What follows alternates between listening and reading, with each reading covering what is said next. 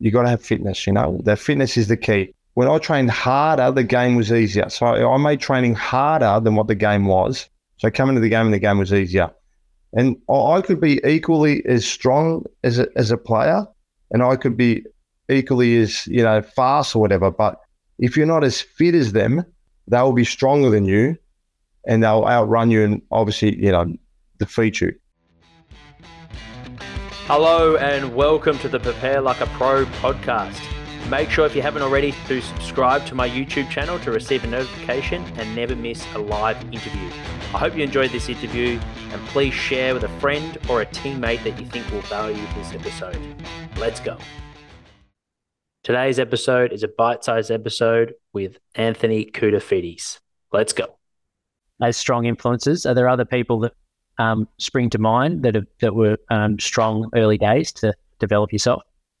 I think a lot of my mates and I mentioned Jerry Martin before. Had another friend, Peter Lambeth, Viv Ramido. I'm going to miss a few here, and I know they were probably the ones that were like my closest friends, and I can't think of others.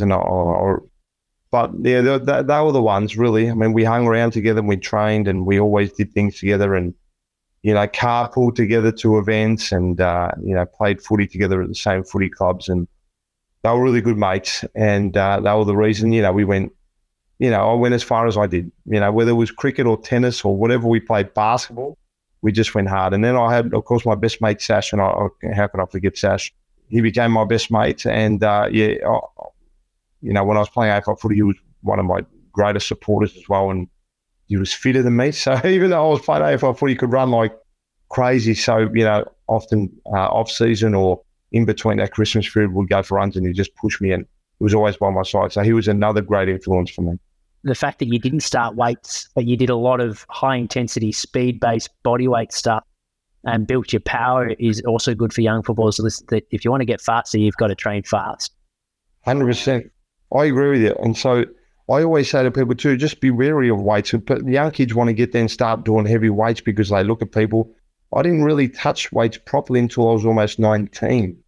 And so, you can do all that body weight stuff. You got plyometrics. You can even do, maybe lighter weights or whatever you need to do with, power and all that. Yes, isolated movements and that to look good. If you want to look good on the beach, no problem. I enjoyed that too. We need a little bit of that. Don't get me wrong. What did sports psychologist, what was sort of, as an AFL player, like it's quite common now to clubs have a sports psychologist, but back then, was that ahead of its time or was that common practice for players to seek working on their mental game? I dare say ahead of its time. David Parker and the club said, do you want to go and see a sports psychologist? I said, yeah, anything to make me play, whatever it takes. So I went to see him. It was just fantastic.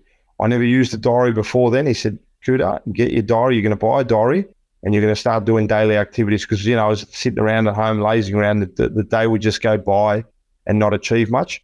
So I started, and he said, you got to start ringing people. If they're calling you, you got to ring people back. So I was like ringing and that, go for a swim, do my run, whatever it was, I just panned out. And he goes, at the end of the day, you're going to tick, tick, tick. You're going to write at the top and highlight it. I will. You just watch me. And I highlighted it. Every time you go to training, you've got to pick one thing. If it's marking tonight, you're going to go there with the intentions of mark, vice-like grip. You're not going to miss a mark and your whole training's going to be focused on that. I was like, okay. I'm pretty shocking for nerves before a game. So is there anything that you do to sort of get the nerves out of the way for a big game? Good on you, Lucas, mate. Thank you for that question. Good to see you there. I don't know, man. Like my brother always said it too when it comes to big occasion. I was always there and producing my best. Even as a junior athlete, every time I went to Vic Champs or National Champs, I always somehow produced my personal best. At those times, I think I thrived on the big occasion. In terms of nervous, probably the most nervous I ever was the grand final, AFL grand final, where I felt like almost like I just had no energy walking into that ground at MCG. Luckily, I had a good mate, Ange Christou, who was a larrikin. He was a complete opposite of me. He had to be like free, and so he didn't want to overthink about the game. I had to be there. I had to visualize the game. I had to make sure that his mind was spot on. And then I remember just having a bit of a kick and a bit of a laugh with him. And as soon as I started to laugh or whatever, I just relaxed that little bit more. So don't ever put pressure. Whatever the outcome is, it is. And if you put too much pressure on yourself, you usually, the game's really hard. But if you go there and say, mate, I'm just going to tackle. I'm going to chase. I'm going to hit him hard. You do all those little things, the rest of it unfolds. And if it's not your day, it's not your day. Got Kane Irvin. He's written, what's most important skill as a midfielder?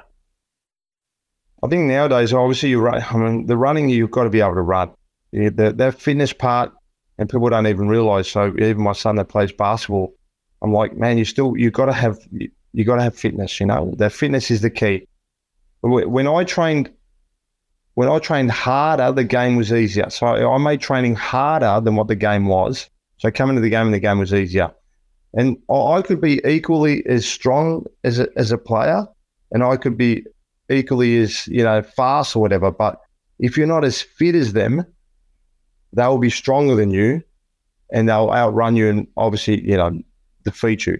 Your fitness is the key to everything, no matter how strong. Well, you'll see big, bulky guys come out and play footy, but if you can outrun them because they're not as fit, all of a sudden their strength becomes their weakness, because once they're tired, mate, you can push them over and they're done and dusted. So, and we've got a pre-game routine. Kane's written.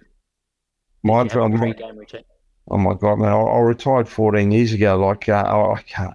Yep. My pre-game routine, I think, goes to just sleep in a bit. I always visualised what I had to do. I didn't really eat too much food. I always had that ball in my hand, and that ball even the night before, man. The night before, in all honesty, I used to sit in my room for a good 20, 30 minutes and just visualise what I had to do. Listen to music, pretend that I was playing the game, and I had the ball in my hands just in the dark and just throwing it up, and just got used to it like that. So that was sort of my preparation towards the game. I never really went out the night before, in all honesty. Important quality for a captain. You're also an AFL captain as well. So on leadership, what do you think are some important qualities? Lead by example, number one. Work hard, train hard, be a support. Put belief into the team. They're all the things. Some guys don't realise how good they can be. In times of struggle, man, you got to stand tall and be brave. That's leadership qualities, and even off the field. If you enjoyed that bite-sized episode, make sure to search for Anthony Koutoufides in your favourite podcast app to listen to the full interview on the Prepare Like a Pro podcast.